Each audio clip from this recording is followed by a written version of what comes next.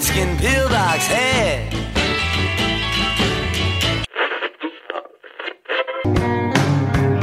You better run. Don't let him get you. Crack cymbals and the queens of Africa. Ashes to ashes and dust to dust.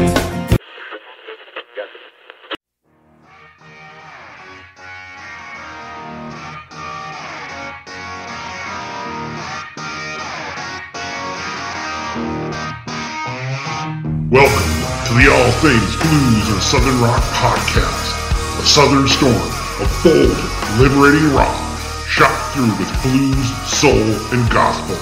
And now, your hosts for the show, Brian Jones and Jason Johannes. Welcome back to this episode of the All Things Blues and Southern Rock podcast. As always, thank you for the downloads and participating on the Facebook page. And with me always is Jason. What is up?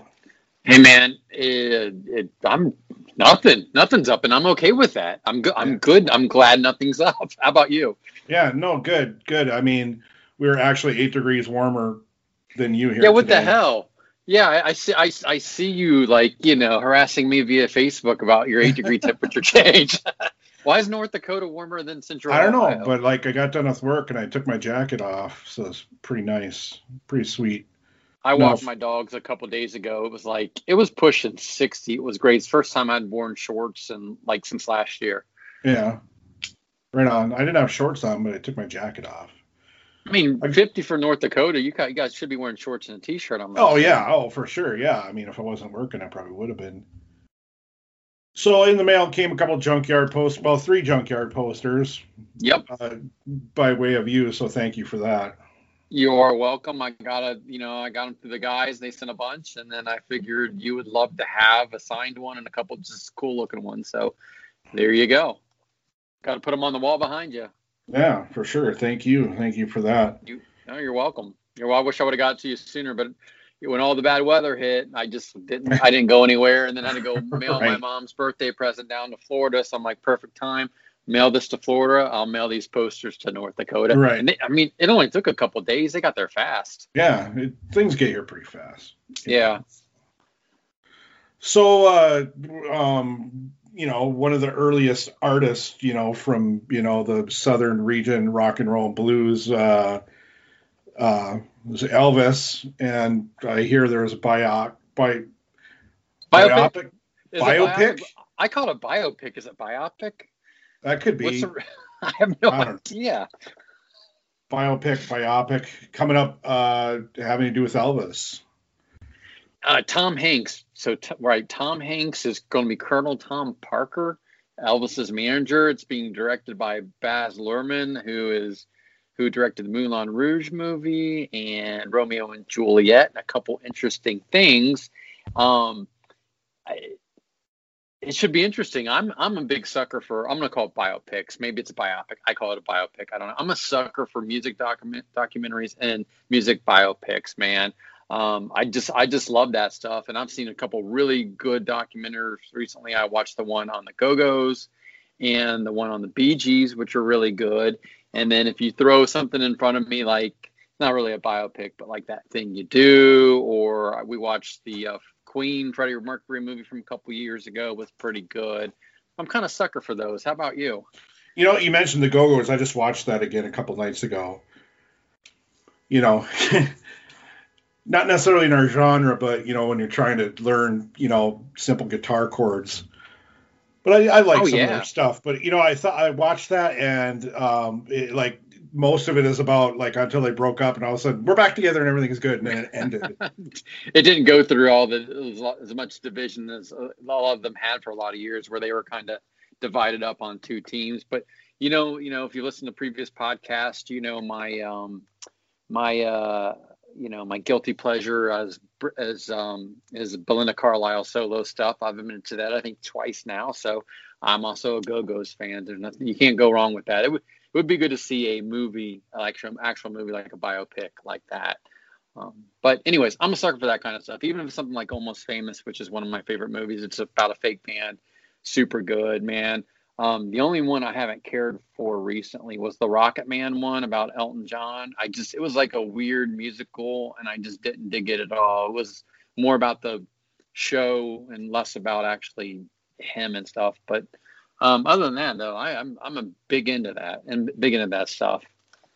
Well, I have not seen the Queen movie, and shame on me because I've heard like it's like so damn good.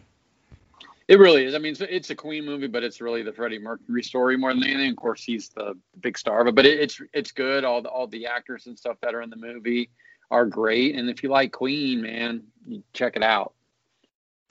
Have you seen Cadillac Records?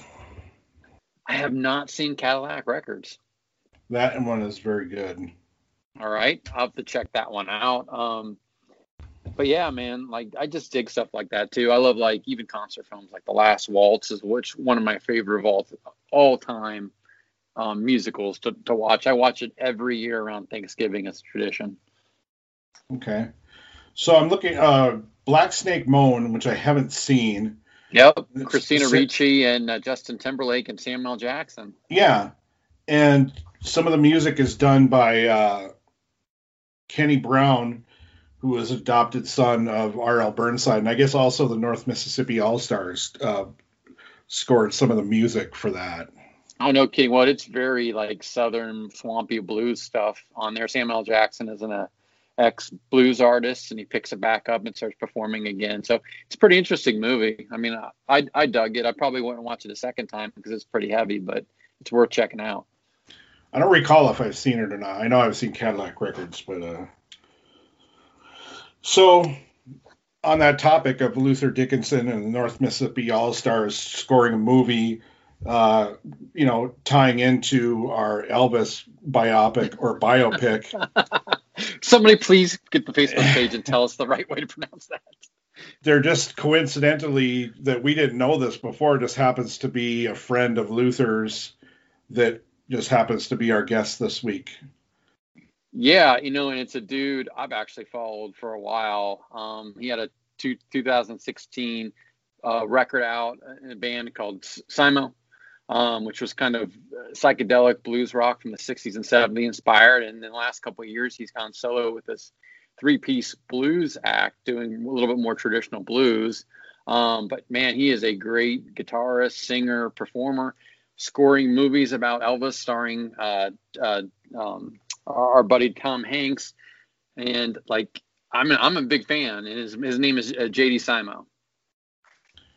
And for someone who is 30, 35, 34, 35, probably right around there. I would say, born in 1985 to 30, 36, 35, 36. He has like his bio and his experience and everything he talked about, like, and I wasn't really thinking about that when we were talking to him, but like, I mean, for someone who's only 36, holy crap, like he has done a lot, knows a lot of people, based in Nashville. He knows everybody knows him. And, one of the things that slipped my mind to ask him when he mentioned like he was start touring when he's 15. Like, how does that happen? Well, I mean, yeah, he gets in that band. I think he was in Phoenix, and we didn't get into too much, going through his background, but he released a live album in Phoenix that sold like 5,000 records. I guess I got this through Wikipedia, but then he connected with that other band where he tells that great story at the beginning about where they were up to some illegal shenanigans. He wasn't, but the people he was with were. Yeah. He's a good storyteller, man. He know, like you said, he knows a lot of people. He's been around. Just a really a super cool dude to talk to.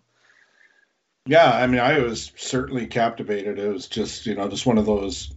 It was like talking to Andy Haildort. It was just like that. Story upon story upon story, and somebody like Andy that we absolutely want to have back on the podcast at some point too to tell us more. Oh, for sure. So speaking of story after story after story, you guys will all enjoy listening to all those stories after stories in our chat here, coming right up now with JD Simo.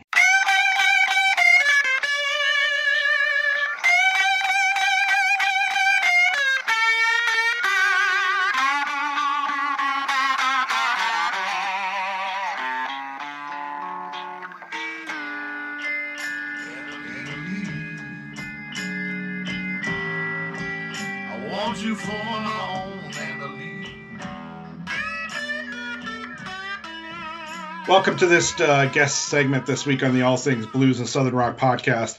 As always, I toss it over to Jason to tell you guys, the listeners, who our guest is today. Thank you, Brian. I always say this, and I definitely am. I'm very excited to have an artist on, a blues artist, a guitarist, singer, who I've been following since his band days. Now he's a solo artist. The great blues guitarist from Nashville, JD Simo. Welcome, JD. Thanks, man. I appreciate it. I'm glad to be here. Thanks for having me, fellas. Now, did I say your last name correctly? Because I heard Charlie Starr say Simo, and I always assumed it was Simo. Yeah, no, it's Simo. Yeah. Okay. Well, Charlie got it right, so I figured that was good enough for me. Well, good. Charlie's a good man. We go back a long ways. He's a good buddy. He's a good man to ride the river with. Johnny Cash said about Tom Petty. That's right. Exactly. Good catch. Yeah. There's a really good YouTube clip of you playing Deep Ellum Blues with Blackberry Smoke from a couple of years ago, and I've watched that repeatedly since knowing you were going to be on the podcast, and you guys just kill it. Oh, cool, man. Yeah, we've done a lot of tours together, and yeah, we've played that. We've done a whole bunch of tunes together. I love Charlie and the guys. It's just that thing, like, you know, when you tour with each other, you especially if you do like weeks or months, you know, it's sort of like summer camp. You really get to know each other, and because you're together every day, and you know, so it's funny because I haven't seen anybody in a year, but no, that's not true. Some people I have, but the last year and a half, or pre-pandemic, I hadn't seen Charlie. We did some shows together. We did a string of Brooklyn Bowl shows together in New York. Oh, nice. But I hadn't seen him since we did a European tour together, and Charlie has a better memory than me. He was like, last time I saw you was in Rome, and I was like, you're right. I couldn't remember. I have a foggier memory, but he's a brother. I love him. We text all the time and make fun of each other, you know, send inappropriate content to one another at 2:30 in the morning, that kind of thing. That's what you do with friends. Yeah. You know, it's funny. We've heard a lot about, like, we've had a lot of people who are friends with Charlie and kind of heard the same things. Like, we've had Tyler Bryan on. There's a guitarist, a player from the Dayton area that's in Nashville now called Scotty Bratcher, who's been on. Like, just person after person after person, just always speaks the world of him and those members of that band. So, you know, you saying that, I'm not surprised. Yeah, no, man, they're good people. Well, I mean, they work their ass off. I mean, that's the thing. I mean, it's the ones that, you know, it took them, you know, God, you know, almost 15 years or so to get to a point where things were going well for them. And, you know, when you stick in it and you work that long and that hard, you tend not to be jerks, you know. It's the ones that get it too quick that tend to be the jerks, you know. Charlie and them are the antithesis of that, you know. So. How long have you known him then? You said you go way back? I mean, way back for me. I mean, I think we've known each other about 10 years or 8 years or something like that. Long enough to feel, you know, like we've known each other a while. And, you know, that thing of, you know, he's one of my friends, you know, there's a handful of people that, like, I hear from that we, like, talk socially even when we're not working together. You know, he's one of them. Luther Dickinson, my dear friend Luther is another really, like, we talk. Love that guy. Love his band. Yeah, totally, man. So it's like, you know, there's certain people that we, you know, like, we're really good friends. Like, we work together occasionally and sometimes a lot, but you know, Charlie falls into that, like, I'm on vacation with the fam. What are you doing? I ain't doing nothing. Doesn't it feel great? Yeah, it feels great. And we talk about that for whatever. So, yeah. Well, it's good to talk about Charlie and Luther, and we'll get into that a little bit. But let's talk about you, and let's talk a little bit about how you got started in music and a little bit of your history, kind of up to the point that you're at now with releasing some solo stuff. So really, how'd you get started in music?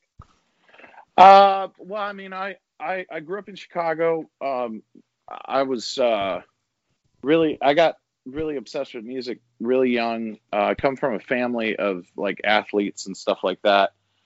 And my father was a lot older. He was 50 when I was born. And he had raised an entire other family in the 60s. So I have a bunch of step siblings and stuff that are like 20 years older than me.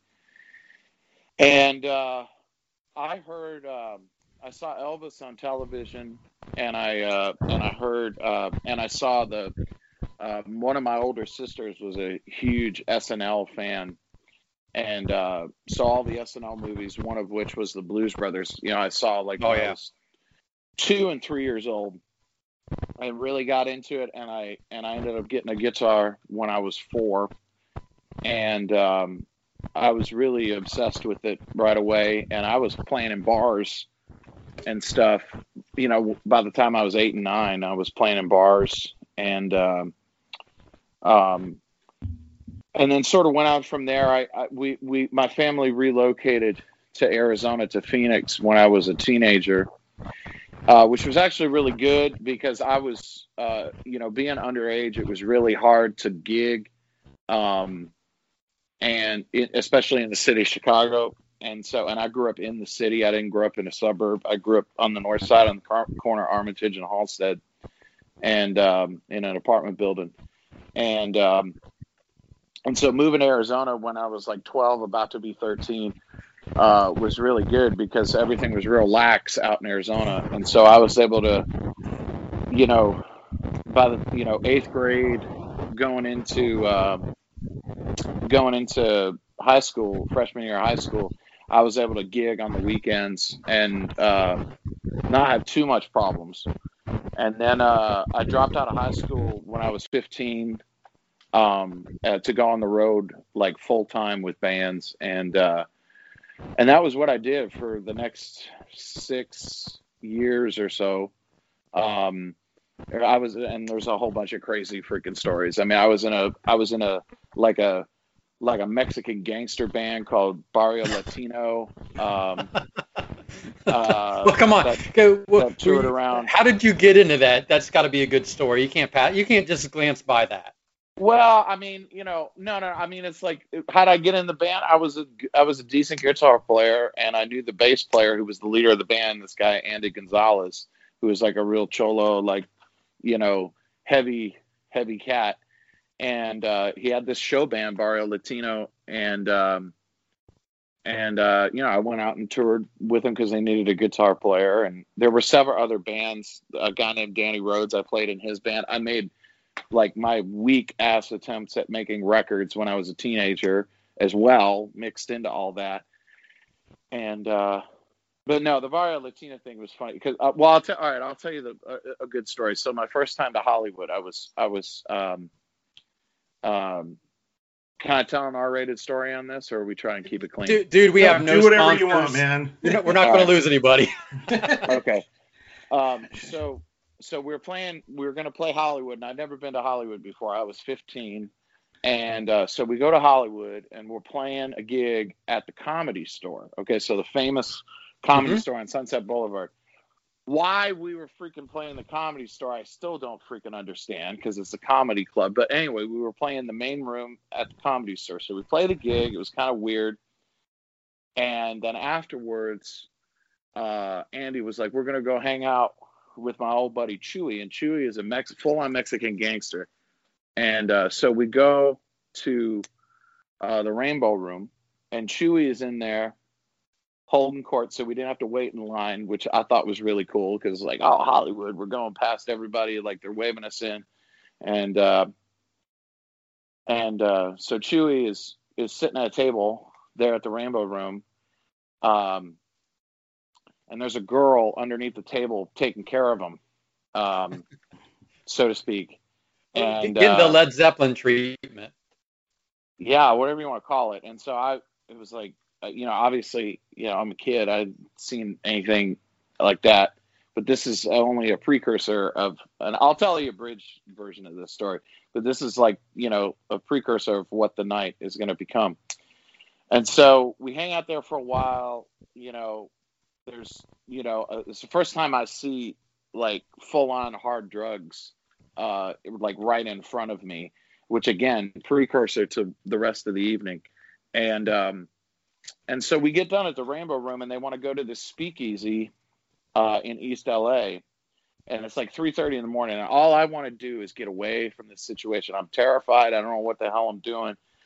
I'm a kid, and so somehow or another, because I'm not drinking, I end up driving the car that Chewy's in. So Chewy's in the back seat with a hooker, and I'm driving the car. They get into a fight. He reaches into the front and pulls out a loaded handgun from the glove compartment to threaten her with. And I'm like, I'm in a Tarantino movie. This is what is going on. He's going to kill this woman and probably going to kill me too. Like, I was terrified. And luckily she did what he wanted her to do. And we finally, after, seemed like forever, finally got to this speakeasy. And it was one of those where like they opened the slit and they, you had to like tell a code to get in kind of deals. And we go in and there's just mounds of narcotics everywhere, just on every table. Like, I mean, I still have never seen anything like it ever since. And so I sit in a far corner where I feel like I'm far enough away from everybody that I can like remain safe for the rest of the evening. And, we were there until 7 or 8 in the morning. And then finally it was like, all right, we're going to go back to the hotel, and, made it back to the hotel. And that was my first night in Los Angeles. And I was 15 years old. That's like an abridged. There's a lot of other little vignettes. But like, yeah, you're going to have to make a movie. Have you thought about writing a script or at least a treatment of this? I don't think I want to relive it that intensely. Like, even that was traumatic, just telling the story. But, well, I always do a question at the end of the night when it's like the Jason section where I talk about give us a good tour story. I think we're going to be able to avoid that question, Brian. What do you think? He's already got it. Oh, there's so many. When you start that young, there's so many. But anyway, so to pick that back up quickly. So I toured around playing in bands all over the entire country until I was, just about to turn 21, and I was really burnt out. And I was like, well, I need to either move to New York, Los Angeles, Austin, Nashville. I need to move somewhere. And I chose Nashville because I had I still do have a very dear friend that I could crash with. And so I moved here right before I turned 21. And then I starved, absolutely literally starved for about a year. And grateful that it was only a year because it could have been 10. And then, there's another really long story, but essentially I ended up in this club band, the Don Kelly band, that I didn't realize at the time was this like band that had existed in Nashville for about 30 years, and like every A-team session guitar player that had ever been in town had like come through this band. And I knew the bass player in the band, Dave Rowe, who was Johnny Cash's bass player, actually. Oh, wow. He works all the time at Dan Auerbach now. And I actually was about to be kicked out of this place I was renting a room in, and I was out of money, and I had so I went and played on the street corner downtown, and Dave, the bass player, walked by and he said, "What the hell are you doing?" And I said, "Man, I'm screwed, man. I don't know what to do." And so he took pity on me and asked me to come meet Don, and Don was just about, like, he was just starting to look for a replacement for Guthrie Trapp. because Guthrie was sort of on his way out of the band, and who now is a big session guy and played with Jerry Douglas and Paul Simon and a bunch of other people. And anyway, so I worked really, really, really hard because I hadn't really played country music before, and I ended up landing that gig, and I was in that band 6 nights a week, 4 hours a night with no breaks for just about 6 years. And then after I'd been in that band for about 2 years, I started, or a year and a half, I started doing a lot of sessions. And then, by the time I'd been in that band 2 years or so, I was playing on hit records and stuff like that. And then formed my own band, which is another long story. But formed that band when I was about 26 or so, because basically I was really burnt out doing what I was doing, and I met the guys that were my bandmates in that group, and we jumped off and got a record deal and started doing all that, and which was crazy. Like 2000, we formed the band in like 2011, 2012. It was kind of a side project for a year and a half, and then we started leaving town to play for 8 people and lose money regionally around that time, around 2013, 14, 15, starting to tour a little more regionally and all that. And then finally, and at the end of 15 is when we signed a record deal and got an agent and all that kind of stuff. And then 2016 we did 268 shows that year. Wow. When our first record came out, and did that, and that basically broke the band up because we worked way too hard that year. Sure. And we made one more record together, but really 2016 did us in.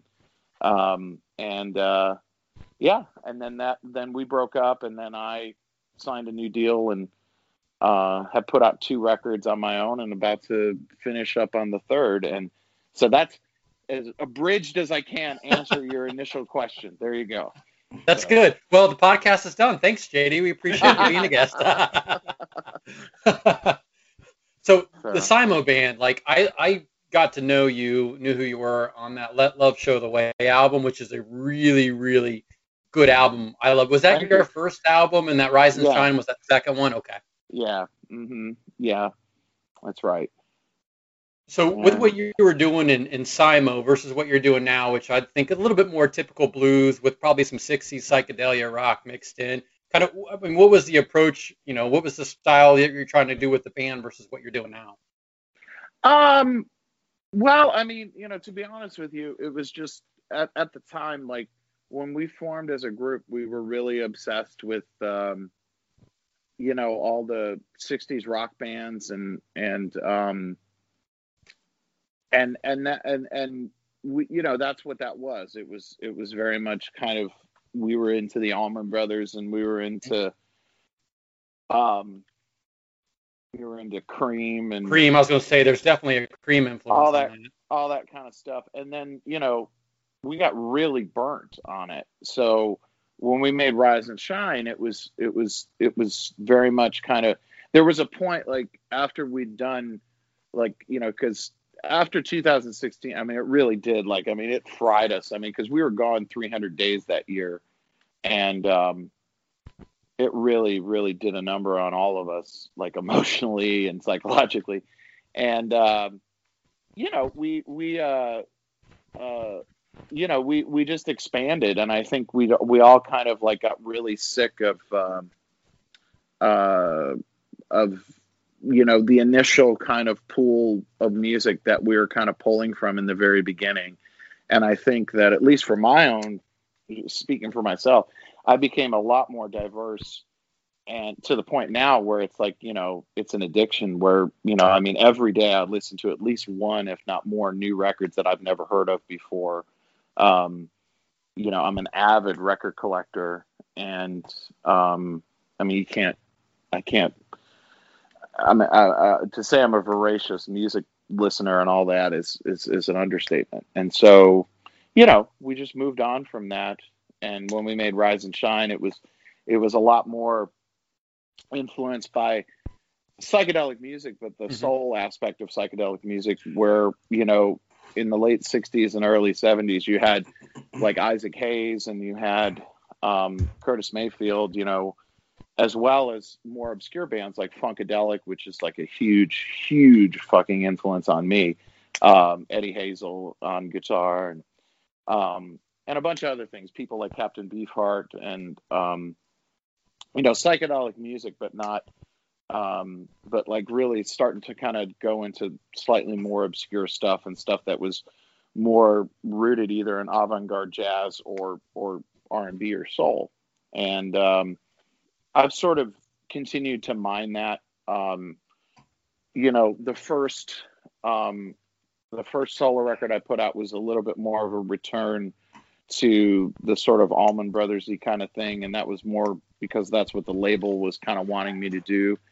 And then the last record that I put out a year ago is kind of picking up where I wanted to, really where I want to be, which is this, you know, sort of psychedelic soul thing. And the last year especially, I've become just absolutely obsessed with hill country music. Junior Kimbrough, R.L. Burnside, T. Model Ford. Just really fucking upset. Junior in particular, I just cannot, he's, you know, the knob is broken on me with that. I just can't turn it off. And so that, and then also, you know, huge, you know, have become really, really influenced by Afrobeat music, Fela Kuti, Tony Allen. So a lot of the stuff that we're working on right now is kind of a weird mismatch of those two things, you know, but just whatever meets your fancy, you know, whatever you're into. So this new album, so you're saying it's a little bit of a mix of maybe your country hill music, your Afrobeat stuff. I mean, kind of what's that looking like? That's what it's looking like. It's the rhythm, the beats and stuff like that are very influenced by Afrobeat. But that sort of very primitive, kind of fucked up hill country thing is become, you know, that kind of on top of these crazy beats, you know, has kind of been what I've been working on. You know, we're almost done with it. But I mean, because of lockdown, I've finished building my studio here, and we've cut, you know, anywhere from 2 to at least 2 new things, and sometimes up to 5 or 6 or 7 new things a week, every week since April, me and my guys. So, I mean, there's so much stuff we've cut. But I've done a lot of scoring this year and a lot of like music for television and movies and stuff this last year. Yeah. And we've done a lot. And most notably, can you say what you've scored? Oh yeah. Well, the biggest one that I'm still right in the middle of is there's a Tom Hanks Warner Brothers movie that's actually an Elvis biopic that's going to come out next year. No kidding. That Dave Cobb, my good friend Dave Cobb, is the musical supervisor. So he's the boss man. But we've been working on that for a year and a half. The movie was supposed to come out this year, but obviously because of COVID, everything has gotten delayed. But that's the biggest thing. But that's been a blast though, because Elvis, as I mentioned, is like when I was the youngest, you know, that I can remember, you know, I loved Elvis. And so recutting all of that stuff, and doing heavy duty research on all that has been really fun. But then also all the stuff around it, like there's, our good friend Yola is playing Sister Rosetta Thorpe in the movie. And so we had to cut a bunch of Sister Rosetta Thorpe. You know, there's Otha Turner stuff, you know, like there's Big Boy Crudup stuff, which is another really primitive guy that I love a lot, like that I've had to like cut stuff, you know, so that's been a really fun project, you know. The rest of the stuff is mostly like I cut like funk instrumentals and weird stuff and then, you know, send it off to all the different music supervisors that I work with, and they let me know which ones they want and stuff like that.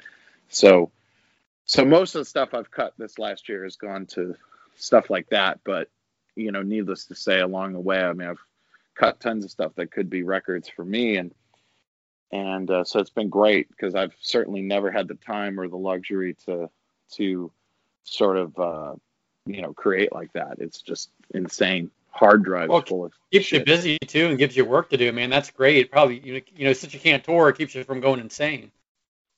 Well, that's what it started as, it started as me and my guys like getting tested every week and staying quarantined and doing it for our own sanity. And then the fact that it actually turned into a way to make money was kind of a side thing, because I started doing this show here in the basement called Greasy Time. Yep. That I just started doing just, again, for my own sanity. And some of those shows were insane. Especially like within the first couple of months, I mean, the viewership was like ridiculous. There'd be 5,000-6,000 people watching, and which was just insane. And then it would get like 70,000-80,000 views in a couple of days. So it was really fun and really great. And as a result of that, I got a call from this awesome dude who's become one of my best friends, Mark DiLorenzo, who's a former exec from 20th Century Fox out in Hollywood, and he was putting together this platform, Together.co, and asked me to help kind of set it up and get it going. And now what I used to do just for my own sanity like turned into a weekly job now, where I do that. I do a show every week for his platform, and it's the Greasy Time show. It's just, better cameras, better lighting, better sound, because it just started with me with my iPhone propped up going, "Hey, everybody, I'm talking into a phone." Well, I remember that because I watched some of your early stuff. Yeah. So, two different things that I just completely started just for my own sanity and to give me something to do. And it just, is totally factored into a huge part of like how I'm, surviving and continuing to be okay, so it's amazing. Yeah, it's great. I mean, it's great that you got onto all that stuff and you're keeping yourself busy, because you are a unique talent. I mean, you're a guitar virtuoso. You got the good singing voice. You've had a pretty diverse career. You're all over YouTube, man. When you look up JD Simo, I mean, there's stuff from Guitar Center, you testing out gear, talking about gear, playing shows, Paste Magazine shows, Blackberry Smoke, man. It's like we can't get away from you. And I mean that in a good way. Well, thanks, man. I just do the best I can do and on to the next. You are well sought after. And Brian, by the way, my video is stuck on you, JD. I can't see you, so if you need to ask a question, I'm going to pause. Okay. Okay, and so that is correct. I do have a question. From your last little bit, you were talking, it's a thrill for me to hear you talk about just loving hill country blues music, and how long is that going on? And of course, that's going to segue. I want to ask you about Luther within that, and how long you known him and all that. Luther and I have known each other for a good amount of time. I'd say probably 6 or 7 years. We became buddies. We became buddies on like just through text message and stuff first, and then we started working on like what was gonna be a side project, and then we both just have been too busy to ever finish it. But we like cut like half a record together. But that was okay, because then he got me into Phil Lesch's band. Yeah. Right. He recommended me to Phil a few years ago, and which has been crazy, because to get to work with Phil, we've done a bunch of stuff together, and it's been a blast. And the band, that version of Phil and Friends, it was me and Luther and Cody, his brother, on drums, and then John Medeski on keyboards. Nice. And then we've had different, like, there are times where we've had some other vocalists that kind of came in and out. Like one time we did a thing in Las Vegas with the Blind Boys Alabama, which was dope, and which was really fun. And then also my good buddy Jackie Green, who obviously Nice. is in and out of Phil's orbit a lot. And Jackie and I met years ago because we did a tour together when he was in a band called Trigger Hippie with Steve Gorman, who's another old friend of mine from the Black Crowes. Nice. And that's one of our favorite bands. More questions. Yeah. So Jack and I knew each other, and so and had jammed and screwed around and become buddies and such. And but yeah. So anyway, Luther, I owe him a lot. He's like an older brother for sure. When me and my wife got pregnant, he's like my touring road dog, like older brother with kids that, like, if ever I have stressful moments or something, he's like, oh man, and he kind of like guides me through it. And like through the whole pregnancy, he was like, he was there for me, so he and I are real good friends. We just saw each other a couple of weeks ago for the first time in a long time. And he's like family. And, but yeah, and it's funny though, because I've always loved the hill country stuff. I bought all those records many, many years ago, all the Fat Possum stuff.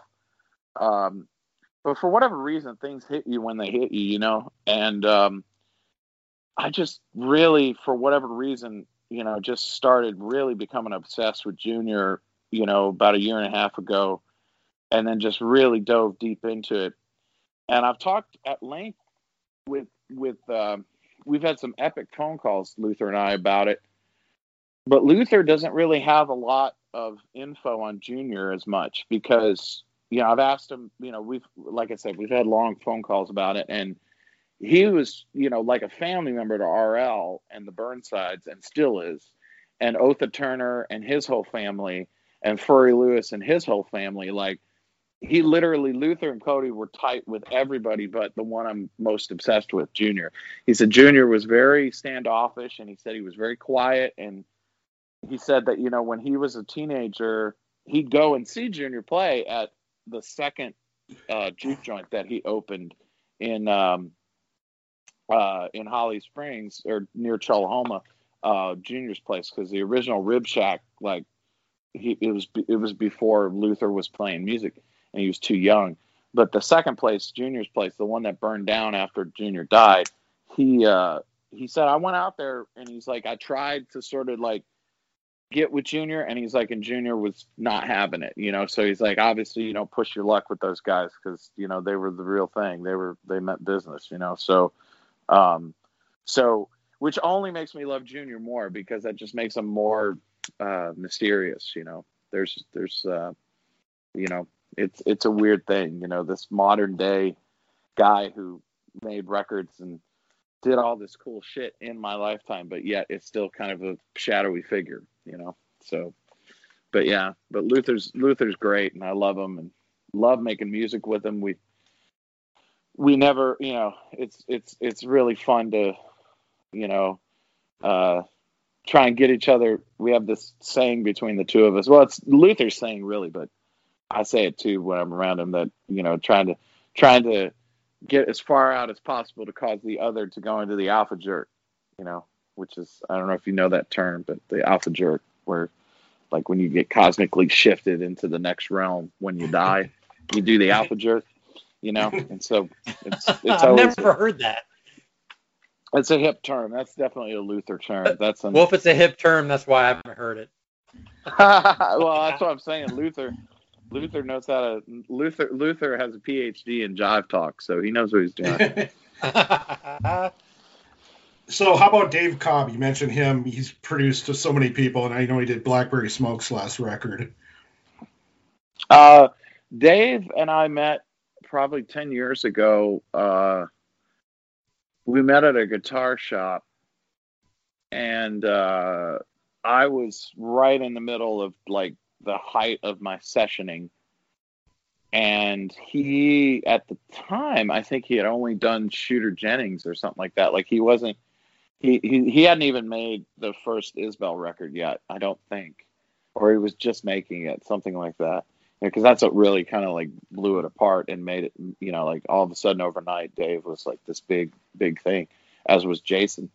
And so I've known him that long, and so we were buddies, because Dave loves music, and he loves gear, he loves tone. He's really a rabbit hole goer downer, as far as me and all my friends, it's like that, when we get into something, we get into something, and Dave is just like that, and so we just became friends back then, and then, life took over, and we've remained friends, and every once in a while we do something together, and he called me. I mean, it was a couple of years ago now, because, all these big, for something as big as like a Tom Hanks movie, like that stuff, like, I mean, Baz Luhrmann is the director. And wow. Yeah, that's a big name. Yeah, and the writer of it. And Baz, I think he started working on this movie like 10 years ago. I mean, that's just how Hollywood works, I guess. This is my first time working with, it was crazy, man. Like, I remember like the first batch of sessions we did, I just couldn't believe, like, the catering. I was like, Jesus Christ, because Hollywood is just so much different than music, but it's been really great. And Dave is, giving me a lot of free reign on it. And, it's always great. It's always very low key, and we see eye to eye. We like the same stuff, so it's cool, man. Yeah, honored. Those of you who don't know him, he's directed Moulin Rouge, Romeo and Juliet, Great Gatsby, and now your movie, JD, that you're helping score, Elvis, which looks like it's 2022 scheduled. Yeah, that's what it's looking like, Yeah, so anytime you hear guitar in that movie, it'll be moi. Who's playing Elvis in that? I got to know. I don't remember the kid's name. He's Austin Butler. There we go. I just picked it up. Yeah, that's right. Because say what? I said, oh shit. Hanks is playing Colonel Tom Parker in that. Yeah, he is. Yeah. And it was interesting though, because we started working on the music before Baz had decided who was going to play Elvis, and so it was kind of weird, to see, like different people vying for the parts, and all of them like working really hard, like it was really weird, because it's that thing where it's like it's a life-changing thing, and it was just so weird to like be right there working with them all and trying to make it work, and at the same time like realizing that, man, one of these guys is not going to get it, and then of course Austin got it, and Austin's a really easy to work with and a really hard worker, and really did his homework, and is doing all the singing. I was really impressed. I was really impressed. Well, all the stuff is very period correct, so it's like they even like brought up like the original machines from Memphis, like out of museums and stuff. Like the extent that they've gone to make things accurate is kind of crazy. But then again, it's Warner Brothers. It's a big, huge Tom Hanks movie, so I'm not surprised, but I'm not used to it. How's that? Well, hopefully this leads to bigger and better things. Yeah, I'm having a great time, and it's a great group of people to work with, and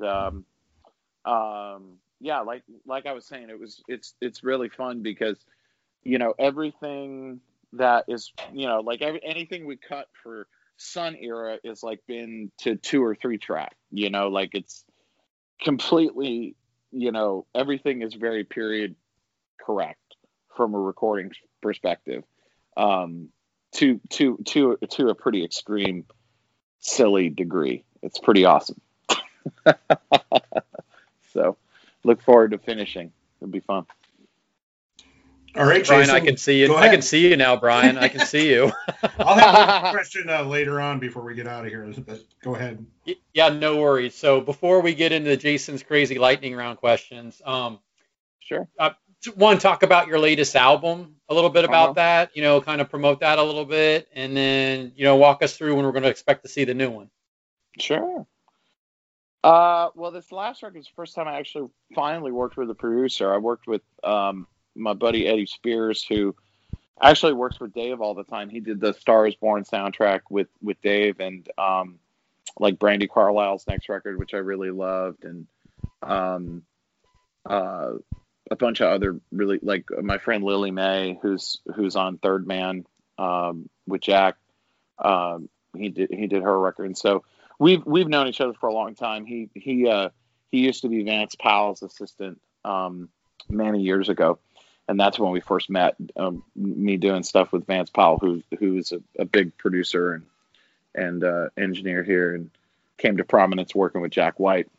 But in any rate, brought Eddie in, and we had a really good time. We wanted to, I'd written a bunch of songs that I was happy with, and I wanted to make a fairly modern kind of record, something that was sort of culling from a lot of contemporary influence, some hip hop influence, some record, like, I love Brittany Howard, I love the Alabama Shakes, and also culling from, a bunch of other types of influences. And we had a really, really good time. We went into a studio here in Nashville and cut it in a few days and mix it. We made it relatively quickly. But it was, I'm still really pleased with it.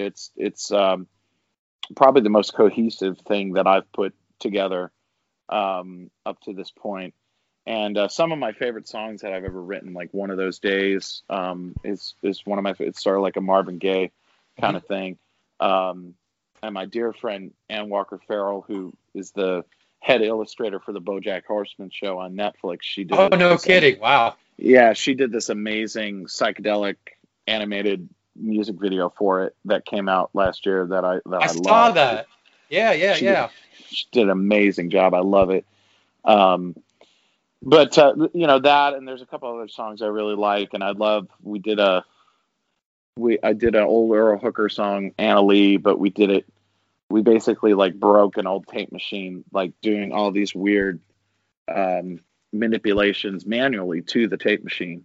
And our goal, like what we wanted was, it was like, if there was a traditional blues on the White Album, like what would Lennon have wanted to do to it, and so that was kind of the concept behind it. So I love how that turned out. It makes me laugh. I mean, it obviously it was a really rough year because we couldn't. I mean, we were lucky though, because up until the pandemic, we were averaging at least around 200 shows ish a year, and so we started in 2020 in January. We started a long tour that ended literally like on the 27th of February. And then we were going to take March off, and then we had another tour starting in April and on into the rest of the year.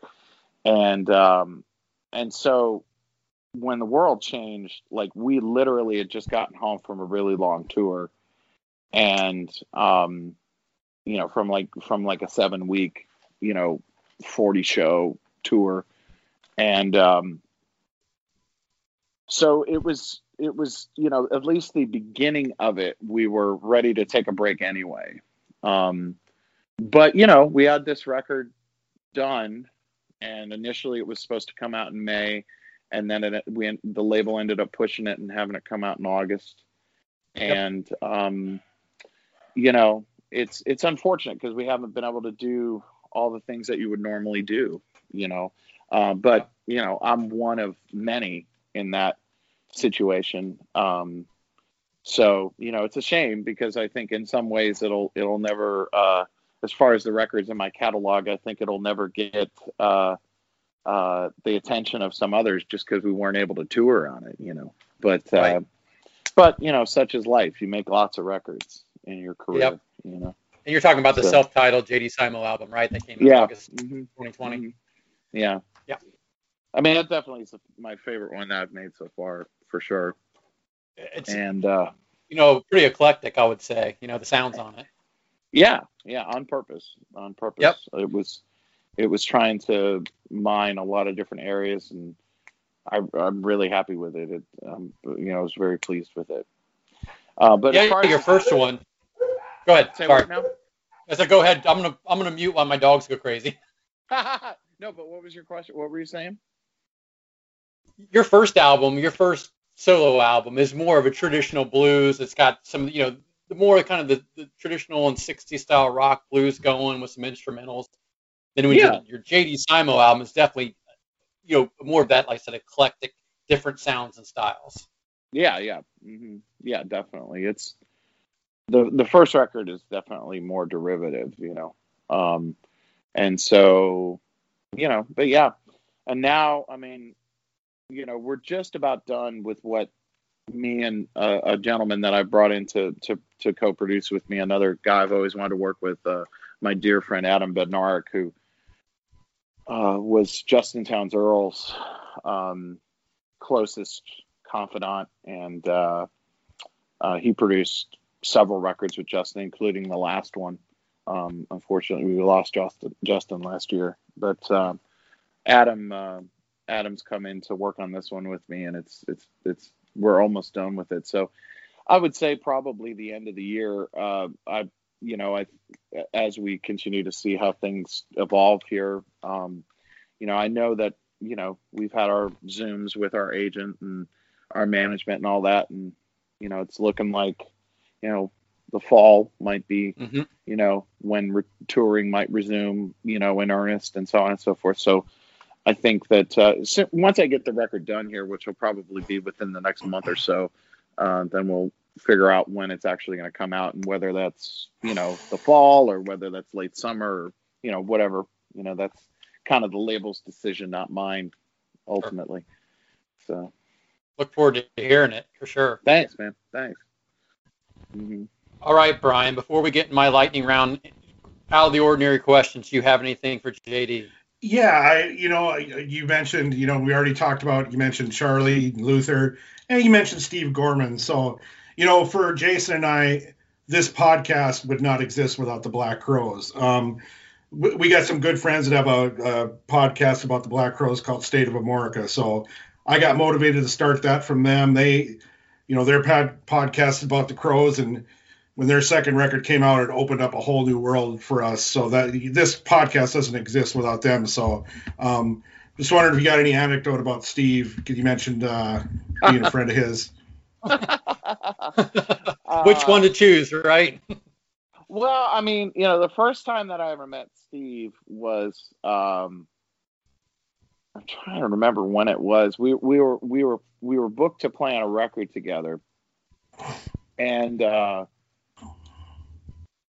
had met him, and it was myself, Audley, Freed, and Steve. Oh, nice! I love Audley. Love him. Yeah, no, I love Audley too, and he's a really good friend. But we had never met. We had never worked together. So it was me and Audley and Steve and this great keyboard player from here in Nashville, Mike Webb, who's played on a million different things and is a knucklehead and a very dear friend of all of ours. And I don't remember. I think the producer was playing bass. And anyway, I'd never worked with them before, and yeah, Steve scared the living shit out of me because he's such a big guy, and he acts like a big guy, he talks like a big guy, he moves like a big guy, he plays like a big guy. Like, I mean, just everything about him is so big, and he was very intimidating, and he talks a lot of shit. So, and he's so big and so intimidating that it's like, what the hell are you gonna say, right? And if memory serves me correct, it was during his big beard phase. So he had that big beard, and which made him only look more menacing and more like you know, like a guy who like drowns puppies first thing in the morning. So yeah, you know, like it was just my first impressions of him was like intimidation and fear. And you know, of course, as a human being, he's a very, very, very sweet guy. And I haven't seen or talked to him in quite a while, but you know, there was a good period of time there where he was, you know, we would talk every once in a while, and he was always, you know, again, like very brotherly and you know, I remember when Trigger Hippie initially was having personnel issues early on when Audley was going to leave, and him, you know, calling and wanting to go have coffee and, you know, like, hey, you know, is this something that you might want to do and all that stuff. And I was so committed to my guys at the time that I wanted to do it, but I also at the same time, I knew that if I, you know, that it was better to be honest than to say, yeah, I want to do it, and then have to, you know, like go back on my word, you know. So like, and he appreciated that at the time. I mean, that was, you know, I look back and I've made a lot of fucking bad decisions in my life, and, you know, young stupid moments and all that. But that was a good one. Now that I'm thinking about it, you know, like I was truthful about my responsibilities and all that, and he respected. So grown up, man. But it was get to know me better. But no, it was cool. And then, you know, I remember when my dear friend Tom Bukovac eventually ended up playing guitar with them. We toured together and had a great time. Like, you know, sound checks were as long as the gigs, you know, on that tour. We had a great time jamming and screwing around, and that tour was cut short, I remember, because Joan's father passed away.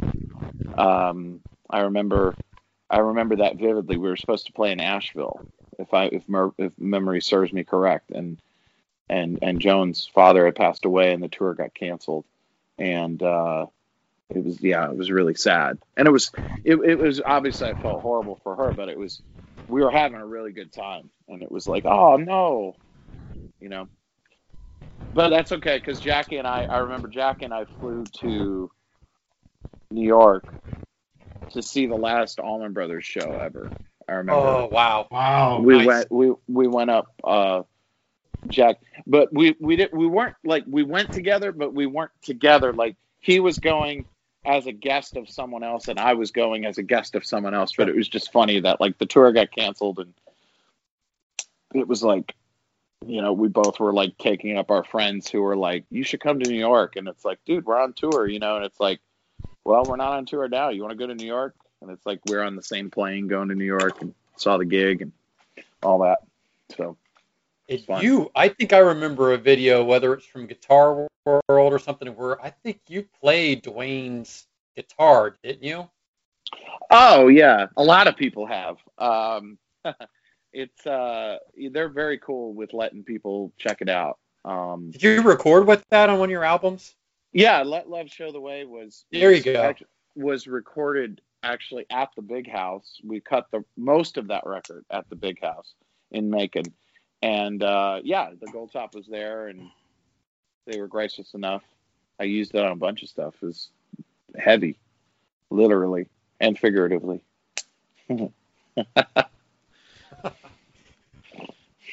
Well, Brian, is it go time for me? It's go time. All right, JD, I apologize ahead of time, but we've started something on this podcast where I just do random lightning round questions for you, and then probably end with a little bit deeper one. So collect your breath. I'm down. Are you ready? I'm down.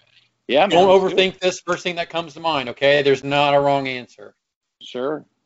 All right, Chicago or Texas blues? Chicago. All right, favorite blues artist? Earl Hooker. Favorite rock artist? Bob Dylan. Nice. Okay, if you could play with anyone in history, who would it be? That's a great fucking Miles Miles Davis. Wow, really? Preferably in the early 70s. Yeah. Oh shit, nice. Oh okay. yeah, without a doubt, no doubt about it. Wow, that's a good. I've never expected that. That's a good answer. See, first thing that comes to mind. Favorite guitar? This one, my 335 I've had forever. That's what you just posted on Instagram. I made a comment on that a couple weeks ago. You just got it back from the shop, right? Oh yeah, she goes in from time to time. I mean, this thing's been all over the world with me, and I've had it for years. And Joe Glazier is thank you. Joe Glazier is very kind because I have a decent amount. I don't have as many guitars as some people, but I have a decent amount of nice instruments, and this is the only one I ever want to use. Like everything else could catch on fire, and I'd be like, it's a shame.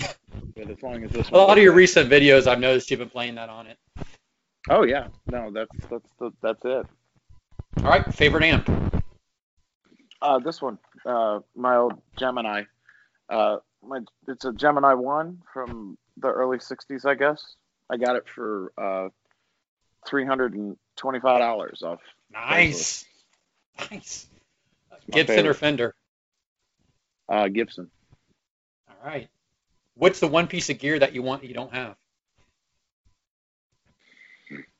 That's a good question. You know what? I don't have one. Oh, I got everything I want. Man, mature answers about how you handle yourself, and you're just very happy where you're at, man. That's great, especially for a musician. Yeah, no, it's true though. There's nothing. I'm good. Who's the baddest guitar player ever? Obviously, baddest means the best. Ever. Oh, Jesus. First name that pops in your head. There's a million of them, man. I think the baddest. Son of a bitch, man. That's fucking hard. That is hard. Really hard. It's really hard. The baddest dude ever. You know what, man? You know what?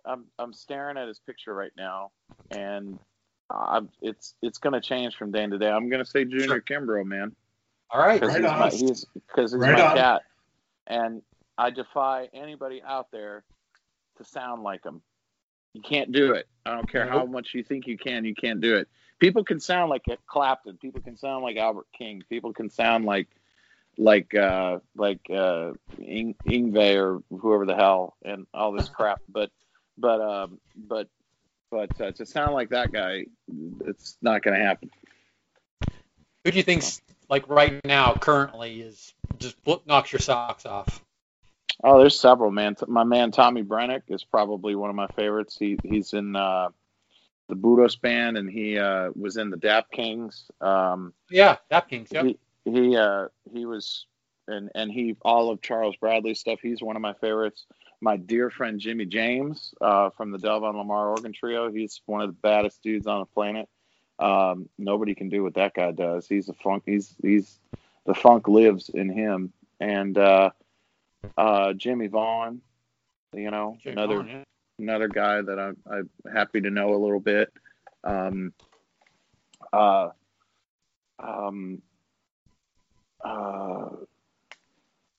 There's a few more, but those are the main. Julian Lage, my friend Julian Lage is a freak of nature.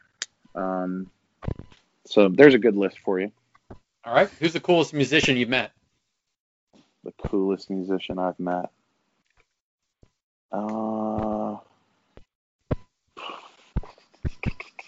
That's another really, really good question. Coolest musician I've ever met. John Lee Hooker. Okay. I got a really great John Lee Hooker story I'll share with you later. Do it. But I'll share. Or do you want to hear it now? Yeah, do it, man. You got to follow up with that. All right. So John Lee Hooker. I was a kid. I was, 13, 14 years old. I was a little fat white kid, and I was very much in my what I call the stratoblasting period. When you ponder using all three of your names instead of two, and that kind of thing. And and it was, and so I was opening a bunch of shows for John Lee Hooker, and I knew who John Lee Hooker was, and I knew, like the Blues Brother movie and all this kind of stuff, but I wish in my heart of hearts, I mean, I'm so obsessed with him now.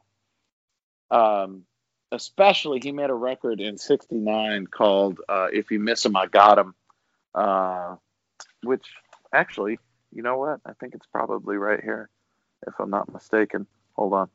I think it's here. Yeah, look at that. I know where all my records are. I've got records all over the house, but I thought this one was down here. This record right here, If You Miss Him, I Got Him. And this got Earl Hooker on it, playing guitar with him. And because they were touring together, and they went in a studio, and they in Hollywood when they were on tour in the spring of '69, and they made this record and a record of actually they made this record and Earl's record, Don't Have to Worry, on the same day. They just and so anyway, but I digress. I love John Lee Hooker. I wish I could go back and not be a kid who didn't know what he was talking about. But anyway, he loved women. He was a naughty, naughty boy. And I can't believe I'm going to tell it. I'm trying to decide if I should tell the whole thing or just part of it. No, I'll tell the whole thing. So there's this famous story, and my dear friend Jimmy Vivino mirrors this story about when John Lee discovered Viagra, and he loved it. He loved it. He just thought it was the greatest thing ever, and he said, "Yeah, man, I love that Agra, man. That Agra is good, man. I've been soft as cotton for decades, man." He's like, I love that Agra. But he's like, but John Lee, okay, because I just lays it in there and lets it soaks a while. Dirty. That's awesome. All right. All the stuff that you'll never read in a book. Of course not. That's what Thank God for podcasts, no censors, no commercials, no sponsors. Exactly. We can say whatever we want, man. Exactly. So, but anyway, I'm looking. I have on top of my console, I have a book with a beautiful portrait of John, and he never signed autographs because he was barely literate, and his signature is literally like a preschool, signature. And I was grateful. I've asked for 2 signatures in my entire life, and that's one of them. And I'm grateful that I have it, and it sits on top of the console now. But I'm grateful that I got to be around John a little bit, and he was funny, man. He liked the women's, man. Yeah, I could tell. Next time we have you on, we'll grab another story from you. So you answered a long form question, so I'll save you. I'm going to do 3 more quick hitters. How's that? You got it. Go for it. Whatever you want. 3 more. What's a music, artist, or song that you like that we'd be surprised and your fans would be surprised to know that you like? That's an interesting question.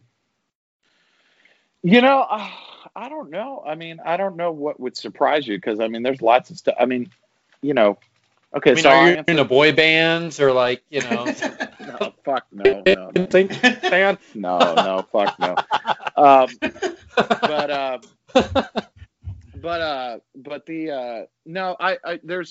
There's some avant-garde stuff that I actually really like Steinhausen. Steinhausen is something I just recently got into a bit. Steinhausen is a German composer from the 60s and 70s, but he sort of invented like noisescape records, like what Brian Eno did kind of 10 years later. Okay, sure. Steinhausen was doing in the early 70s, and I got turned on to by Russell Simmons from John Spencer Blues Project or Blues Explosion, sorry. Yeah.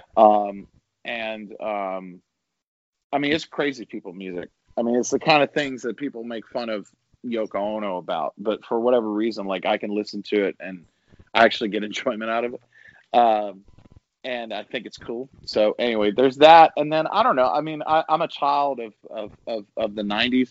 So like growing up with the Red Hot Chili Peppers and Nirvana and, you know, all that stuff. I mean, I love all that stuff. I love Hillel Slovak. I love, you know, I love Nirvana, especially In Utero. I'm not a big Nevermind fan because I think it's just because it was so commercial that it sort of turns me off. But In Utero, especially when they finally released the Albini mixes, oh my God, man, that stuff's so fucking raw. It's beautiful. So I don't know. That's a good answer. That's a really good answer. Nashville guy, what's the best Nashville food? Hot chicken, man. There. But you got to go to Prince's. Prince's is the OG. Okay, that was going to be my. There you go, Prince's. Okay. Prince's is the OG. Prince's is where it came from. I sort of have a vendetta against Hattie B's just because it's like so corporate. Not that it's bad. Yeah. It's just it's so corporate. It's like go to Prince's and like support the family that has had it since the 30s, you know. I've only had Hattie B's, and we had to wait in line like forever for it. And it was good, but like I just expected maybe more. Yeah, no, totally, man. No, Prince's is the OG. So Prince's, here's another little thing. So Prince's, the original Prince's in North Nashville doesn't exist anymore because somebody drove a car through the building and ruined the building.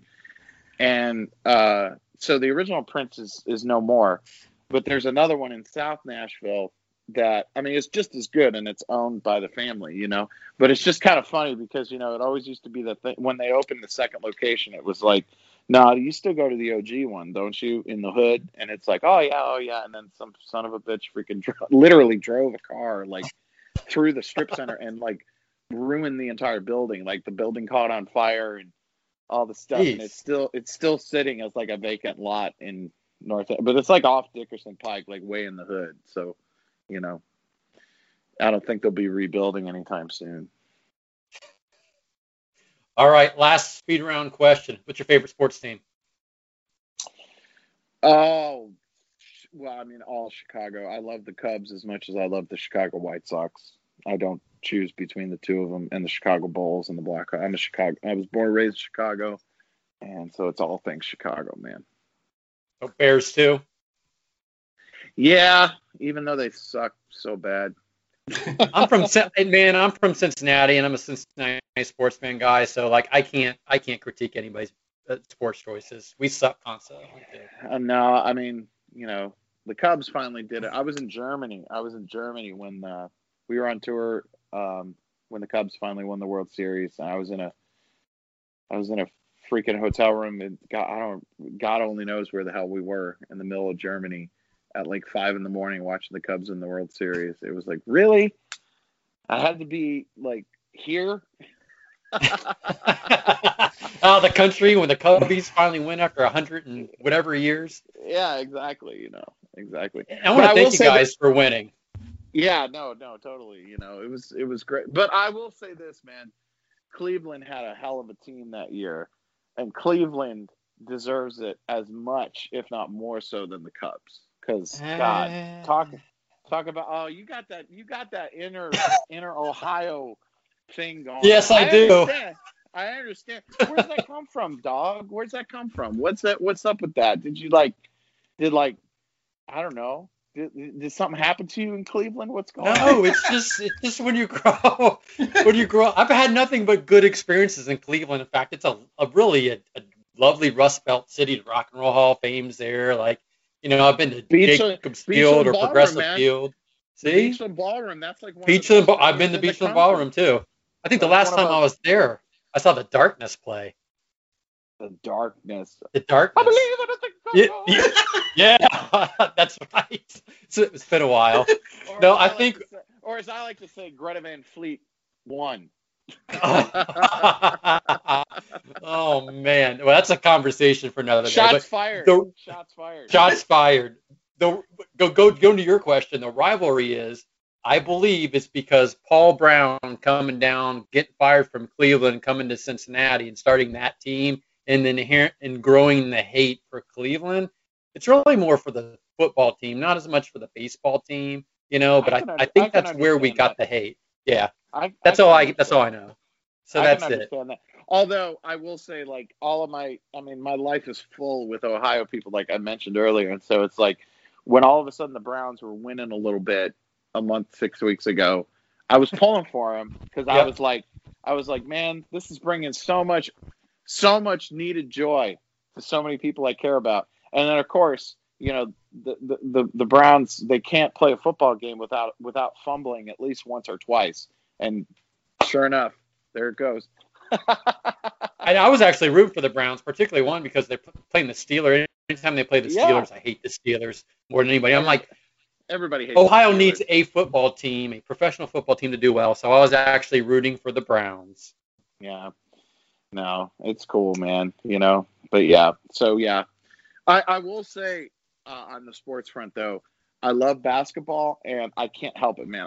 I do like the Lakers, though. I'm a dyed-in-the-wool Bulls fan, but I do like the Lakers a lot. It's to see them play, to see LeBron when he's, you know, when he's giving a shit and really playing. It's something to see, you know, because I grew up watching Jordan, and the Dynasty play, and going to those games. I saw Jordan play many times when I was a kid, and it's like, there's nothing like it, man. Seeing players of that high caliber, you know, and it's like that's, you know, when LeBron is on, it's like, damn, son, check that guy out, you know. So did you watch the Last Dance documentary? Yeah, so good, man. Like that was peak NBA basketball during those times in the early to mid '90s. It was so good. Yeah, it's amazing. I mean, I'll never be like that again, and I just, you know, I'm just grateful to have experienced it, you know. I mean, that was crazy, you know. And I remember, like, recently, actually, I've become a sneakerhead in the last couple of years. I've just really gotten into sneakers. I don't have a cool pair on now because I'm at home, but I've got some really cool kicks. And the whole reason is because growing up in Chicago through the Jordan era, and my dad would never let me have Nikes. Oh. He'd never let me have Nikes. And so, like, now, like, as an adult, it's like the things you can't have as a kid, you know what I mean? So it's like I've totally become like a sneaker guy. And guess what I like? Jordans, Air Force Ones, you know, because it's like growing up through that whole thing, you know. It's like I bought my first pair of really dope, like, custom color Jordans in LA. We were on tour with Big Head Todd and the Monsters. We've done tons of tours with them. Yeah, and we went to Flight Club. Me and Todd and Brian, the drummer of their band. The three of us went in an Uber, and it was like, those are the ones I want, you know. Todd and then Todd ended up actually buying them for me. He paid for them. I was totally. He had all that bittersweet money, right? Oh yeah. Yeah, no. I was in college in the '90s, and that song was like everywhere for a while. That and all Dave Matthews Band stuff. You couldn't get away from. Oh yeah, no, totally. Yeah. No, but he just we were all looking at stuff, and I'd like made a decision. I was like, I'm absolutely getting these. I might get something else, you know. And he just like quietly like went and paid for them before I could, and like, you know, that's awesome. Just real sweet. And I was like, dude, you bought me my first pair of Jordans, you know, like. You know, it was really cool. So anyway, I'll always keep those as a result. You know, you keep your first ones. And Todd and I are good friends. We've done probably 100 at this point, probably 120, 30 shows together, something crazy like that. They're good. They're a good band. I've seen them play live a couple times with people too, man. It's real solid. No, they're fun guys, man, and they're good. You know, it's a good night of music. And you know, like I said, we've been paired with them a lot, and so we've become good friends with them. So I think they draw real well still at like Red Rocks and stuff too. I've seen some recent videos or concerts of theirs too, man. They pack it in. Yeah, no, they do their annual because they're Denver guys, so they do their annual Red Rocks thing every summer, and I don't remember when they started doing it, but they've been doing it probably nearly almost 20 years, I would imagine. Great guys, man. Good friends. Well, before I toss it over to Brian, the host here, to close us out, JD, where can we go and find your stuff, buy your music, buy your merch? Well, the easiest way to kind of keep up with me, I'm super active on social media. So my Instagram account, and my Twitter account at JD Simo Music are like the best places, because that's like I'm on those all the time. The Facebook, every once in a while, Facebook's starting to kind of disappear, so it's like, and I must admit I'm not really on there that much, but there's the same stuff, like everything that I share gets shared on that as well. But in my Spotify page, I put playlists up all the time. Like every episode of Greasy Time has its own playlist that goes along with it, like whatever I'm like dissecting on that episode, you know. You know, JD Simo on Spotify, and then my YouTube channel. I mean, we post. You got a lot of stuff on YouTube, man. A lot. I know I said that earlier. Yeah, no, we post a lot on my personal YouTube page, and we post stuff all the time. Like some of these like funk instrumentals and stuff like that. We'll edit like weird, funny like we did a couple of weeks ago. We put out a this instrumental called Iced, and we edited a little music video together from clips from the old Blackula movie from the 70s. I don't know if you guys are fans of that, but and the sequel. Yeah, no, it's actually. The sequel I actually like better than the first one. The voodoo, the really hardcore voodoo one, right? It really gets in the voodoo aspect, right? Yeah. So we actually like we took parts from both and made this video for it and put it up. So, and there's live stuff, and we do live streams all the time. So there's tons of stuff on the JD Simo Music YouTube page. There's tons of stuff on there. And then I'm trying to think. For merch and stuff like that, you can go to the main website, which is jdsimo.net, or the Bandcamp site. There's actually two different types of merch. There's merch that's on the jdsimo.net site, and then there's merch that's exclusive on the Bandcamp site. And the Bandcamp site is really dope as well, because that's where if you're an audiophile like me and you want like high res stuff, or obviously vinyl and stuff like that. All that stuff is heavily featured, and there's specials all the time on the Bandcamp site. And you can just Google JD Simo Bandcamp, and it'll pop right up, you know. So lots of different. You've got some great merch, man. I've looked at it. Thanks. I've just bought some. It's very 60s, 70s psychedelia inspired. It's cool as shit. Thanks, man. Appreciate it. All right. Well, let me tell you what, JD. My mind is blown. I feel like. Back and to the left. Yeah. Did we just take acid? Did we just take acid? Are you sending LSD mist through these microphones? I wish I could, man. I think George Clinton is working on that technology, and hopefully he'll have it done soon. 4D media. Yeah. No, thank you so much. This has been just an amazing chat, man. I'm so glad to have met you and talked to you, and yeah, totally amazing. Thanks, man. So thank you so much, and everyone knows you, and we're so glad that you came on. It means a lot to us, man. Man, it's a pleasure to do it, man. Thanks for having me. It's a groovy thing. You just want to chat a little bit more once we get done rolling here? That'd be great. Yeah, sure. Anything you want, guys. All right, everybody. It's JD Simo, rock blues guitarist, bad motherfucker. This guy's a cat. It was awesome, man. Thank you so much. So where are we? What year is this? What just happened? We just had a really amazing conversation with some spectacular stories and stuff. I can't stop laughing. I mean, he is a very entertaining guy. Like, he's just good conversation. He's got a cool approach to music, and some of the stories he has with people are just, the John Lee Hooker story is really good. The story of his, what was the name of the band he was out there in Hollywood with as a teenager and involved in some illegal activity, or he wasn't, he was around it. I think he's topped Jane Lee Hooker's tour story. He did, and I thought that would be hard to do, and JD came in and crushed it. But that was I had high hopes for this interview, and it exceeded every expectation. Oh man, I'm glad we talked to him. I'm speechless, man.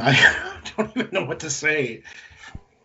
Yeah, he's cool as shit. Like, I've been following his stuff, honestly, since that 2016 Simo band album. And I got my dad into that. My friend Brian, who's just, we were talking about offline, and dug it. And then, like, I like that Off at 11 blues album, his new JD Simo. Like, I've just been a big fan, and just watching him play clips on YouTube and watching him play, like, he's so good. And to have him on was, I was excited about, but just to actually hear him talk and interact with him was just, again, exceeded all my expectations. And he is a cat. He is a cat. He is a cool cat. And honestly, it's really my first, I heard a little bit of stuff, and like, this is my first like introduction to him. And I'm mesmerized. You know what? I wasn't expecting like the Mississippi Hill Country stuff. I wasn't either. And that's like just amazing. I mean, just talking about Charlie and Luther and Gorman, Audley, and Jackie. I mean, he knows everybody that's playing the Black Crowes pretty much. Yeah, he's seems to know everybody, and everybody seems to know him. Working on scoring a Tom Hanks film about Elvis. I mean, what the hell? That's amazing. From the director of Moulin Rouge, The Great Gatsby, and Romeo and Juliet. I mean, that's got to be something. Yeah, I got to see that. For sure. Crazy. That was, I don't know what else to say, Brian. That was a hell of a ride. Right. So there's only one thing left to say. Always remember, Southern rock is reverent and blues is blood. We'll see you next time.